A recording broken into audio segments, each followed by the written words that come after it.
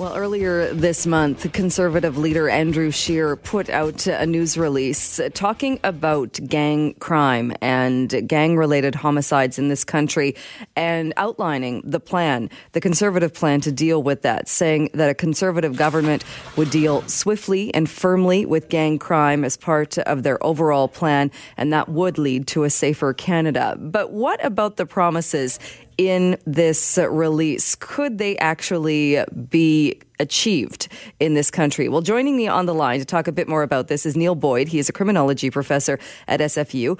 Neil Boyd, thank you so much for being with us this morning. Thank you. Good morning. Good morning. A lot of promises in this, things from no parole for anybody who is in a gang to tougher sentences. What is your take on what some of these promises are in the Conservative plan? Well, some of them are simply appear to reveal a fundamental ignorance of existing law. Some of them are just not possible and really don't make a whole lot of sense. I mean, the issue for people who are committing these brazen crimes on our streets is not one of punishing them to a greater extent. They're already willing to use deadly force against each other.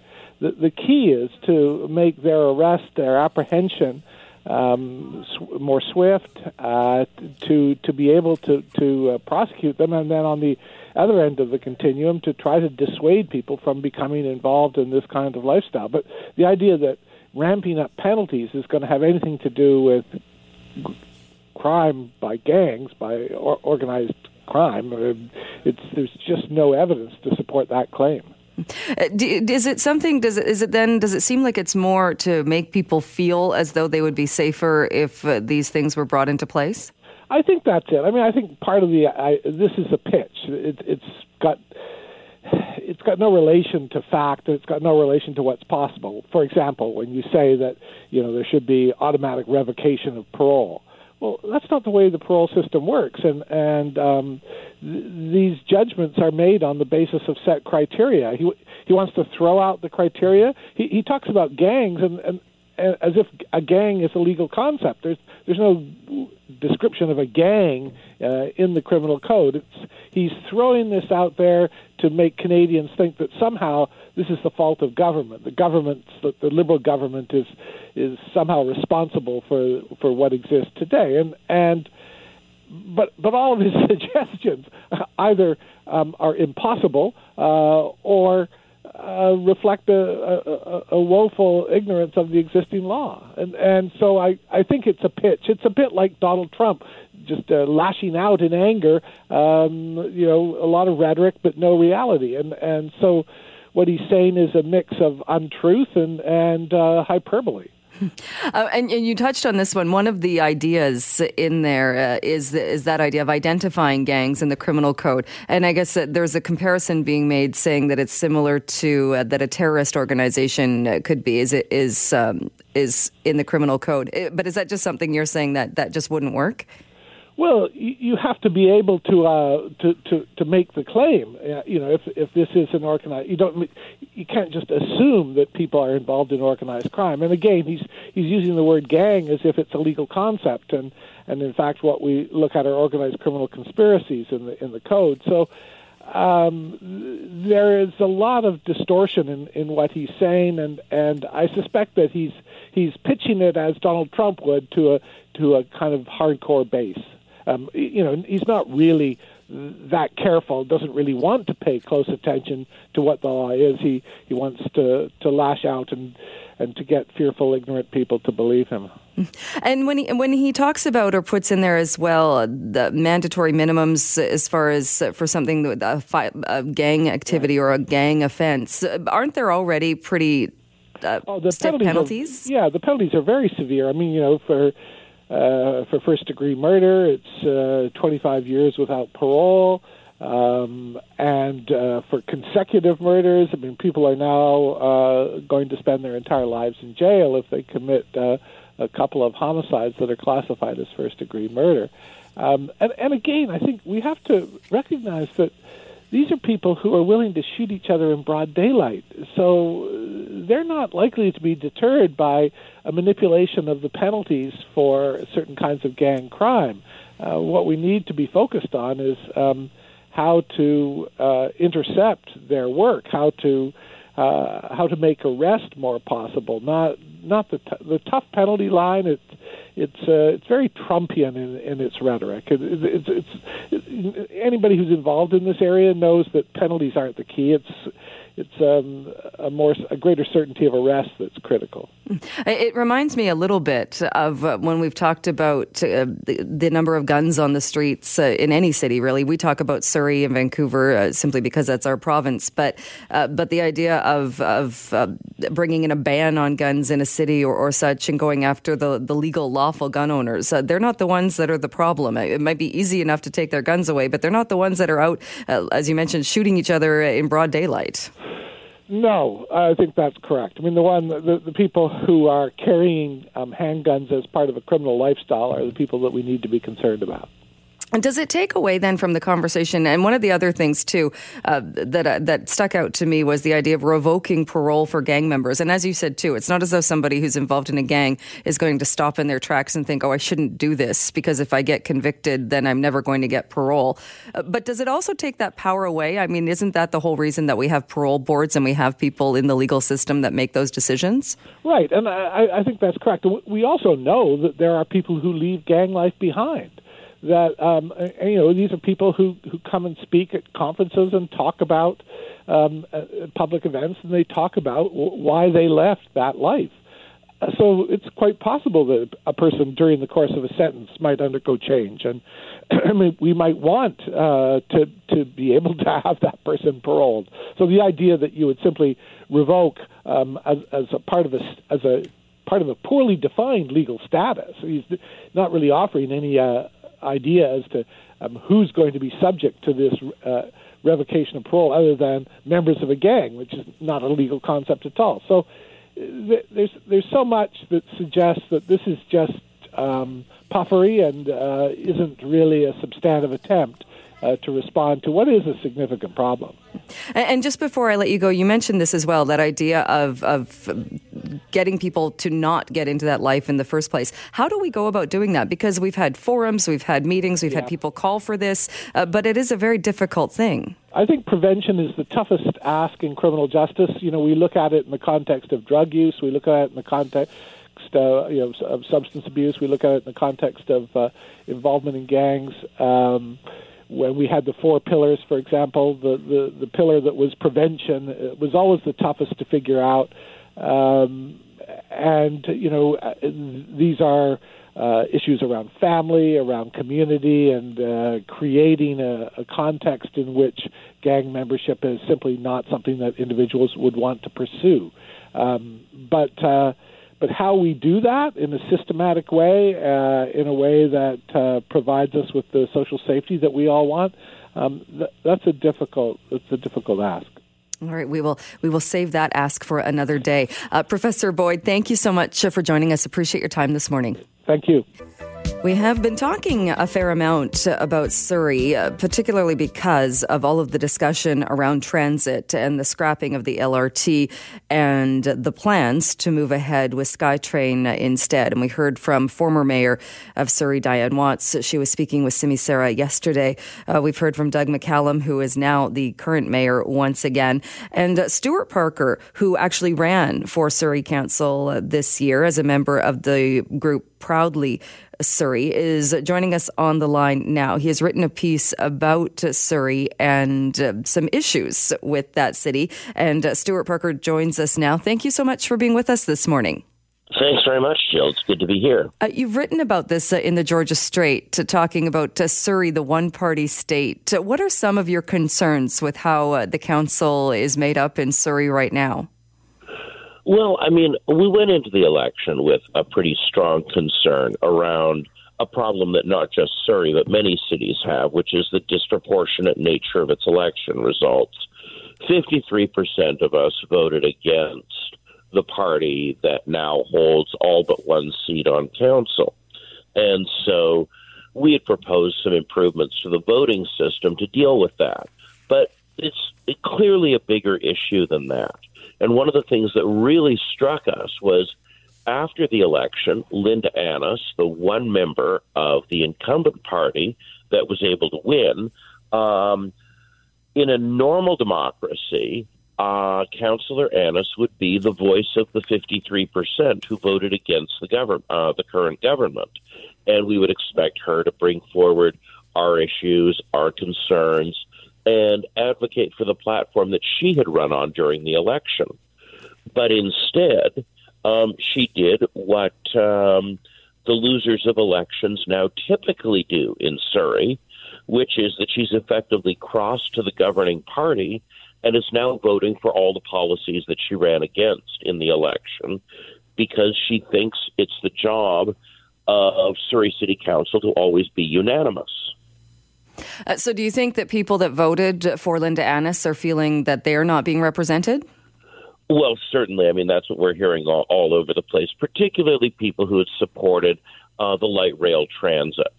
The idea that governments would spend 8 years securing $1.6 billion in funding from the feds and province only to have it just sent back seems a pretty foolhardy move politically. And so I think many of the people who had expected some level of fiscal prudence, never mind vision on transportation policy, figured that Linda Annis, having sought a mandate to build that LRT, would advocate for it. And not to speak for her, obviously I don't know the reasoning behind how she's voting or her reasoning for what she's doing on council now, but is it possible that she realizes that as the one person elected as part of Surrey First, the former slate that had council, she is one voice, but it's Doug McCallum's team they're going to vote through what they want to vote through? Absolutely. But I think that that's where we get to the larger criticism that we're making here. In a democracy, one of the reasons that democracies are better at meeting UN development targets, have better infrastructure, normally when a democracy is functioning, what happens is there's a government and there's an opposition, and the opposition hounds the government about its policies, and the opposition connects the public square outside of the governing chamber to the government. And the result of that is that governments are held to account, and they institute their policies more responsibly, more effectively, and more cost effectively. The purpose of an opposition is not to stymie the government, it's to improve the quality of the government by holding its decisions to account and rigorously examining them and criticizing them in public. And that's why there's often a development gap between places with a healthy public square and places that lack that. And that's what I went off and did after Councillor Annis's vote.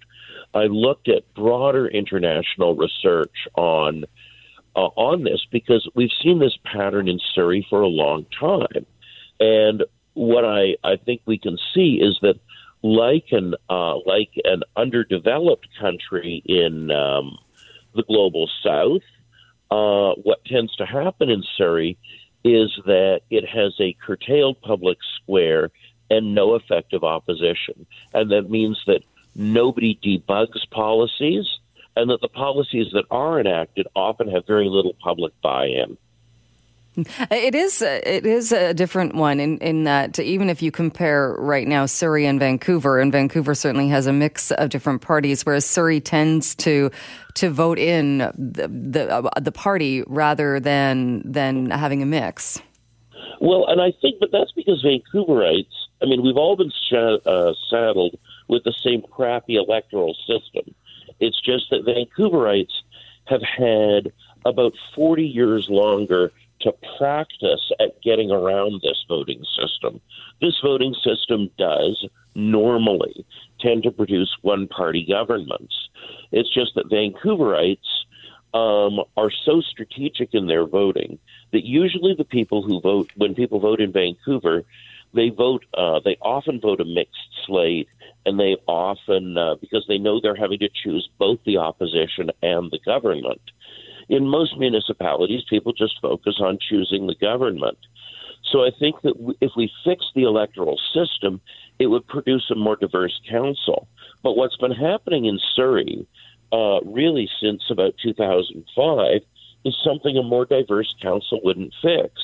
The results of the 2005 election were that Diane Watts won as an independent as mayor, and that both the school board and the council were a mix of two parties. But what happened was that Surrey First was created, and the members of all the parties, these three disparate groups, all joined into one. And it's that really, I think, is the moment where Surrey's one-party state culture crystallized.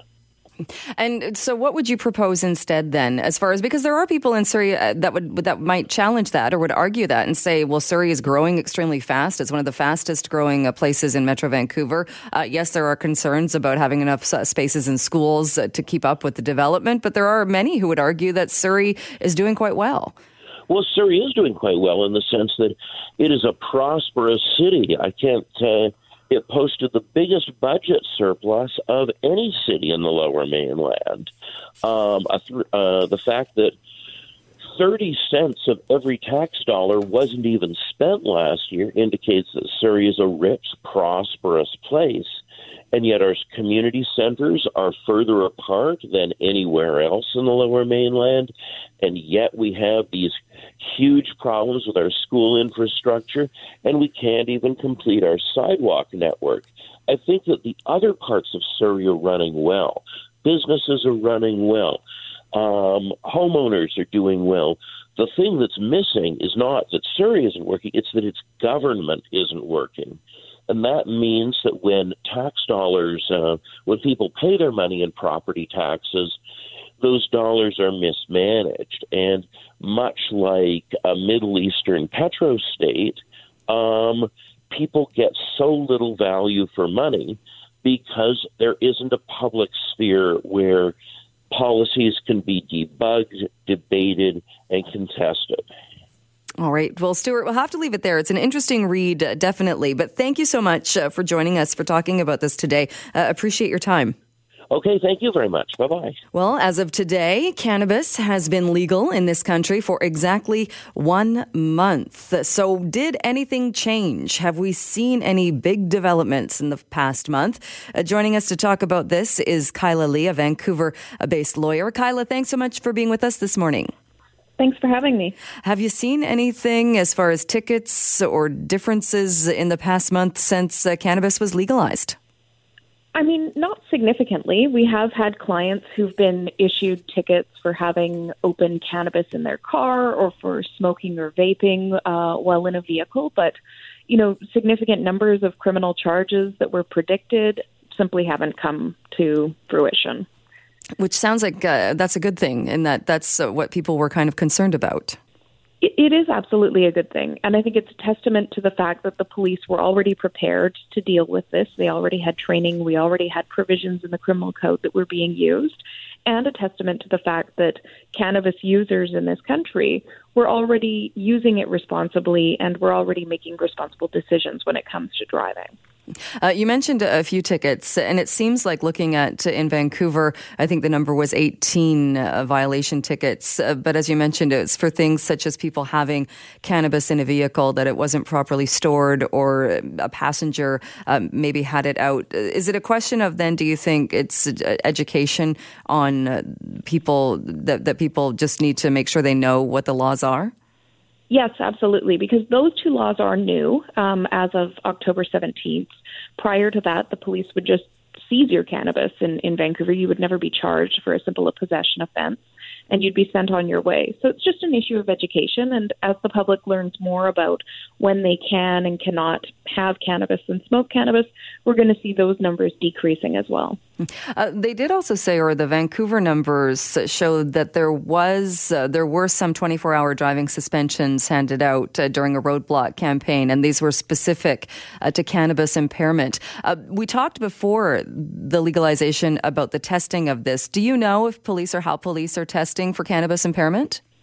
Right now, they're just using sort of the classic investigative techniques. So looking at somebody's behavior and their driving pattern, coupled with training in things like standardized field sobriety testing and the drug recognition evaluation. VPD has not adopted any saliva testing mechanism yet. And so it is just sort of classic policing. And is that what we expected? Because there seemed to be a lot of attention paid to the Draeger test and some concerns about if testing like that was going to be brought in. There was a lot of attention and a lot of concerns, and our office as well voiced a number of significant concerns about it. And thankfully, the police were really receptive to those concerns. And I think a lot of police forces across this country, as a result of concerns that were raised and shared through the media, made a smart decision not to jump on the bandwagon of the newest technology before they were confident that it could be used fairly and effectively at the roadside. Do you know if any police agencies are using the Draeger test?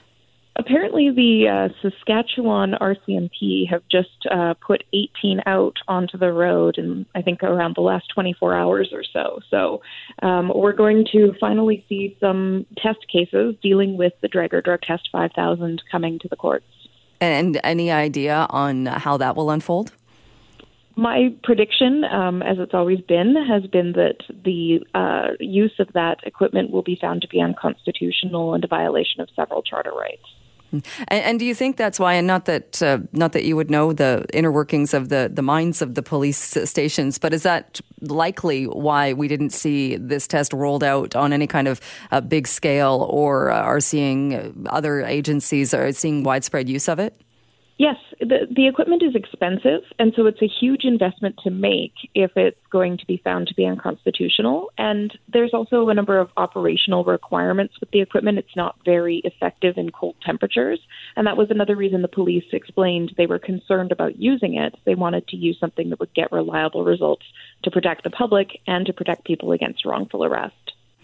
You mentioned as well that you've had a few clients, and not to go into the fine details of that, but is that people much like we've seen in the past when it's impaired driving by alcohol, people who are fighting tickets?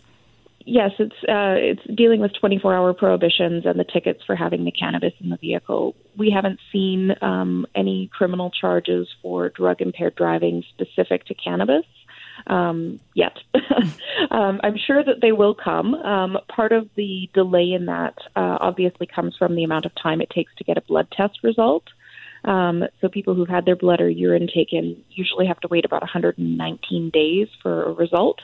So those charges we won't see until a couple months after legalization. Is that a long time, or to have to wait for that? It is a long time, and it is concerning from a scientific perspective. It actually is not good to test the sample that long after it's been collected, but it is sort of the standard time frame that we've been seeing in British Columbia for the last several years when it comes to blood testing for alcohol. And do you have the same concerns that you've had in the past with the rights of police, or the ability, I suppose, of police when it comes to the suspension to be able to do that on the side of the road and to be able to take that route? I do have concerns about that. I have concerns that it's going to be overused, and especially now that we have legal cannabis in Canada and the United States still has not legalized it nationally. Having a 24-hour prohibition for drugs on your driving record can have significant implications in crossing the border. And so I have concerns that if people get them and they don't fight them, they may be denied entry into the United States. And there are several examples where that has already happened. Because that's one of the big questions. I'm sure it remains one of the big questions too, is that, as you mentioned, it is legal here, but certainly people don't want an activity here to then keep them from going into the States. And do we know, would it be automatic if you have that on your record, on your license, that you would be stopped? It's not automatic. It is up to the discretion of the individual border officer. But generally speaking, if they believe that you've done something that is illegal in Canada that would constitute a crime in the United States, that's an easy ground for denying you entry and for putting a ban on your entry.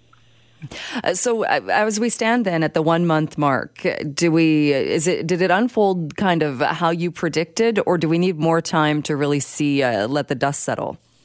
We do need more time to let the dust settle. You know, we've been experiencing these cannabis shortages, and there are people who are abstaining until they can access a legal source for their cannabis. And again, the police need more time to get results of blood tests back. But I don't expect even after we let a few months pass, we're going to see very much in the way of significant increases. I think Canada, much differently than the U.S., has had a more relaxed attitude towards cannabis. So we don't see the same increases in use that we do in the U.S. after certain states have legalized cannabis. All right. We'll leave it there. Kyla Lee, always great to talk to you. Thank you so much. Yeah, thanks for having me. Well, my next guest has written a paper that takes a look at the human impact on the evolution of species, and some of the changes based on human influence might surprise you. Sarah Otto joins me on the line now, University of BC researcher, and this paper was published on Wednesday in a pretty prestigious journal. Sarah, I know you also go by Sally. Thank you so much for joining us this morning. Good morning. Good morning. Walk us through what were you looking at as far as researching the human influence and the influence and the impact that humans have on the evolution of species? So this is a paper where I stepped back. I'm an evolutionary biologist, but I stepped back from my own research and that of my students and took a look across all of the studies that my colleagues were doing around the world to look at evolution as impacted by humans. And I think that the story is quite remarkable.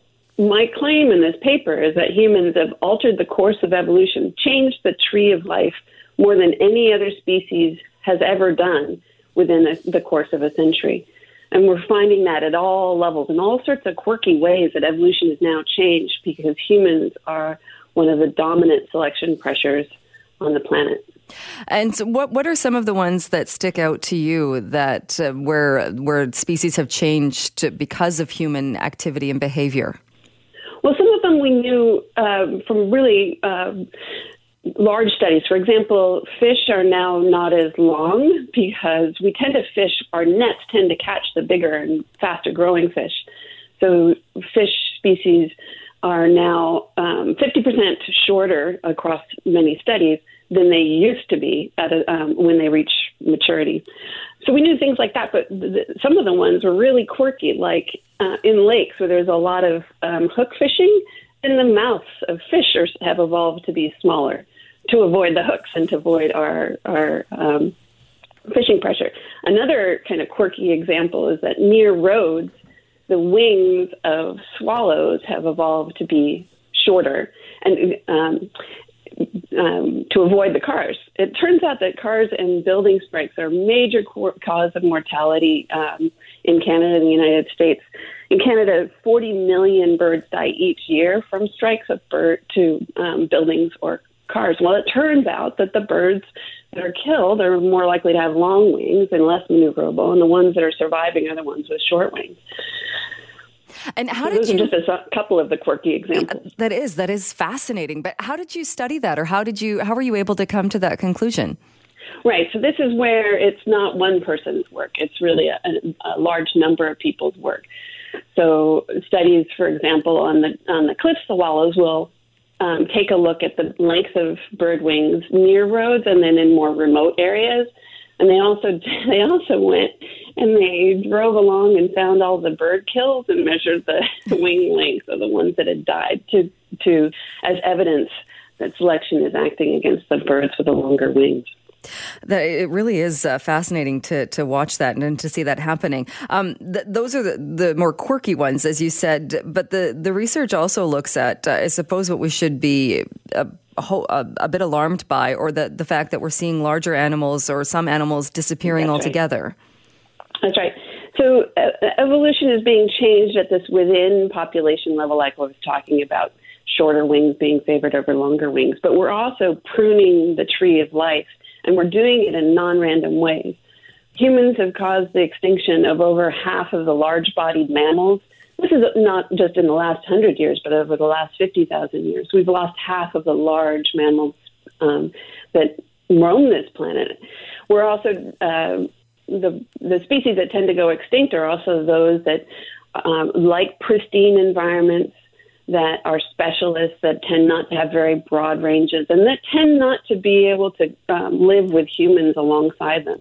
So those parts of the tree of life are being lost, going extinct, leaving species that can tolerate the ways in which we're changing the planet. And is it something then, like you said, it's not even just the last 100 years, but is it something that if human activity started to change now, that we could prevent perhaps that happening in the future? I think so. I think we really need to think about, on a planetary scale, reducing the impacts of humans trying and have higher density living, ensure higher productivity agriculture, so that we don't just continue to expand and expand. And as it is, we've already really reshaped the landscape. Very few of there's very little wildlife left in the planet.